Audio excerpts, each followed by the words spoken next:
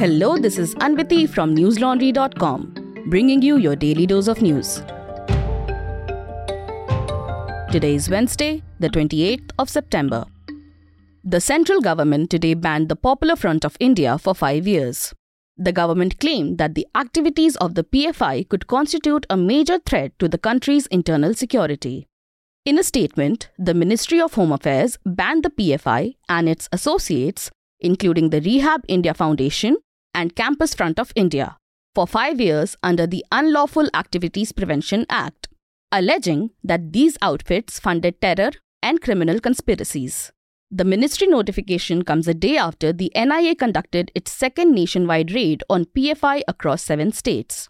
So far, more than 270 people with alleged links to the organization have been either detained or arrested. The ministry statement claimed that PFI and its associates have been indulging in unlawful activities which are prejudicial to India's integrity, sovereignty, and security, have the potential of disturbing public peace and communal harmony, and supporting militancy in the country, adding that the organization shows sheer disrespect towards the constitutional authority of the country, and with funds and ideological support from the outside, it has become a major threat to internal security of India. A second notification was also issued by the MHA today, which said that under the exercise of the powers conferred by Section 42 of the UAPA, the central government directs state governments and union territories to exercise all powers under Section 7 and Section 8 of the UAPA. While Section 7 pertains to prohibition of the use of the funds, Section 8 pertains to notification of places used for unlawful association.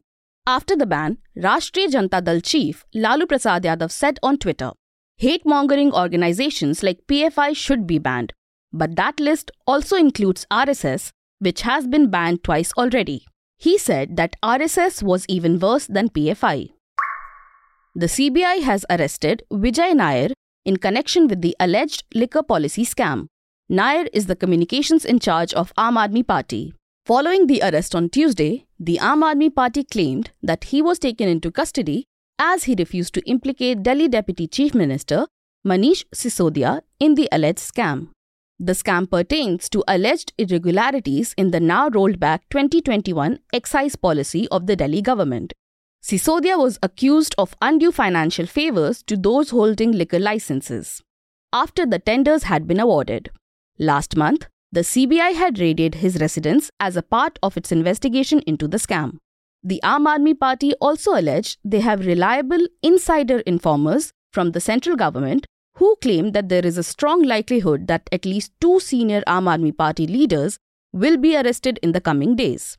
In a statement, the party alleged that Nair's arrest by the probe agency is a part of BJP's quote-unquote ongoing attempt to crush the Aam Aadmi Party and obstruct its campaign in Gujarat, where assembly polls are due to be held later this year. They said Nair was responsible for developing and implementing communication strategies in Punjab earlier and now Gujarat. He has nothing to do with the excise policy, and yet he has been arrested by the CBI in this case. The Aam Aadmi Party claimed that CBI raided Nair's house twice in the last 1 month, but it did not find anything incriminating, adding that he was pressured to take the name of Sisodia. When he refused to do that, he was threatened that he would be arrested. The statement also claimed that BJP is completely rattled by the Aam Aadmi Party's growing popularity across India, and it is unable to digest the rapidly growing support for the Aam Aadmi Party in Gujarat. Apart from Nair, the ED also arrested Sameer Mahendru, the managing director of Indospirit Group, in connection with the probe. Listeners, speaking of Delhi, 3 years ago, the Arvind Kejriwal government bought 200 machines to take over the work of cleaning sewage and end manual scavenging. Each machine costs Rs 40 lakh. And yet, reports of injuries and even deaths related to manual cleaning of sewers continue to fill our newspapers. So what happened to those 200 machines and the tall claims of ending manual labour, which is largely deferred to the members of the Dalit community? Read my colleague Pratyush Deep's report titled, Delhi says it has no manual scavengers. How have over 45 of them died in 5 years? On newslaundry.com to know how the Arvind Kejriwal's government claims are far removed from what's happening on the ground. If you like this report and want more ground reports, exclusive podcasts and videos, consider subscribing to News Laundry. News Laundry is a completely ad-free platform. We don't take ads from governments or corporations, which means our journalism isn't shaped by the pressures of advertiser money. If you want to be a part of our ad-free model and support independent journalism, go to newslaundry.com and click on the red subscription button at the top right corner. Subscription plans begin from as low as Rs 300 a month. Pay to keep news free. As the elections for the post of Congress Party President come closer, the Congress has issued show cause notices to 3 party members alleging grave indiscipline. Rajasthan Parliamentary Affairs Minister Shanti Dhariwal, State Chief Whip Mahesh Joshi, and RTDC Chief Dharmendra Rathore have been asked to explain within 10 days why action should not be initiated against them. The 3 are considered to be Rajasthan Chief Minister Ashok Gehlot's loyalists. The action came days after 90 Rajasthan MLAs resigned from the party in solidarity with the Chief Minister. The MLAs had also taken objection to the prospect of Sachin Pilot becoming the Chief Minister should Gehlot win the Congress President post. They had also demanded that either Gehlot continues to be the Chief Minister or someone from their camp should be his successor. Following the episode, Mallikarjun Kharge and Ajay Maken had submitted a report to party's interim president Sonia Gandhi, charging the 3 state leaders with gross indiscipline, resulting in this show cause notice as they orchestrated an unofficial meeting held by its MLAs in Jaipur on Sunday. The meeting had been held shortly before a Congress Legislative Party meeting where Gehlot's candidacy for the party polls was going to be announced. Congress MP Shashi Tharoor has also announced his candidacy for the party's presidential election. Uttarakhand Chief Minister Pushkar Singh Dhami announced a Rs 25 lakh compensation for the family of Ankita Bhandari today. Ankita was murdered last week, and BJP leader Vinod Arya's son Pulkit Arya is the main accused in the case. Ankita worked at a resort owned by Pulkit in Rishikesh. Police claimed last Friday that Pulkit, along with 2 resort employees, have confessed to the murder and throwing her body into a canal. Ankita, who took the job to be able to support her family, was killed less than a month after joining. Yesterday, an ex-employee of the resort claimed that prostitution and drug abuse were common services provided at the property.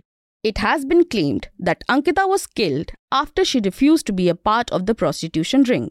Vinod Arya has since been expelled from Bharatiya Janata Party's primary membership. Dhami had already said strict action would be taken no matter who is involved. Apart from the monetary compensation, Dhami also announced that the murder case will be tried in a fast-track court. Meanwhile, opposition members on social media questioned the demolition of parts of the resort by the state authorities, questioning whether it was an attempt to destroy a possible crime scene and get rid of the evidence. The Chinese government has reportedly opened numerous illegal police stations across the world, including in developed countries like Canada and Ireland, an investigation by the investigative journalism Reportica revealed. These informal police service stations have been established by Fuzhou and are affiliated with the Public Security Bureau across Canada. They have been set up to antagonize China's adversaries, the report stated, citing local sources. Apart from Canada, Ukraine, France, Spain, Germany, and the United Kingdom also have such arrangements with the Chinese police stations. Reportica also alleged that the Chinese government is influencing the election in certain countries through these illegal police stations. The Fuzhou police said it has already opened 30 such stations in 21 countries. Human rights campaigners have also accused the ruling Communist Party of China of committing widespread abuses across the country in the name of security. Steps which include confining people to internment camps, forcibly separating families, and carrying out forced sterilizations. For its part, China has said these facilities are vocational skills training centers that are necessary to counter extremism and improve livelihoods. The England and Wales Cricket Board had reportedly offered to be hosts of India and Pakistan informally if they planned to play a bilateral test series. However, the chances of this happening in the near future is next to nil, news agency reported, citing BCCI sources. Deputy Chairman of the England and Wales Cricket Board, Martin Darlow, held talks with the Pakistan Cricket Board during the current 2020 series and offered England's grounds as venues for ideally a 3-match test series in the future, The Telegraph reported. The matches would attract big crowds in the UK, which has a large expat South Asian population, and would be a monetary opportunity for the ECB. BCCI, however, has said that no such possibilities might arise at least in the next few years. While speaking to news agencies, a senior BCCI official said that it's a bit weird that ECB spoke to PCB about an Indo-Pak series. The official added that a series against Pakistan is not something that the BCCI will decide. It is the decision of the government. India and Pakistan last played a short bilateral white ball series back in 2012 in India, and the last test series dates back to 2007. The border tensions between the neighboring countries means there is little chance of accepting this offer, irrespective of whether it is played at home, away, or at a neutral venue, the official said. That's all the news we have for you today. Have a great day or a good night, depending on where you're listening from. See you tomorrow. All the News Laundry podcasts are available on Stitcher, iTunes, and any other podcast platform. Please subscribe to News Laundry. Help us keep news independent. To catch all our podcasts on news, pop culture, current affairs and sport, visit newslaundry.com. Follow us on Facebook, Twitter and Instagram and subscribe to our YouTube channel.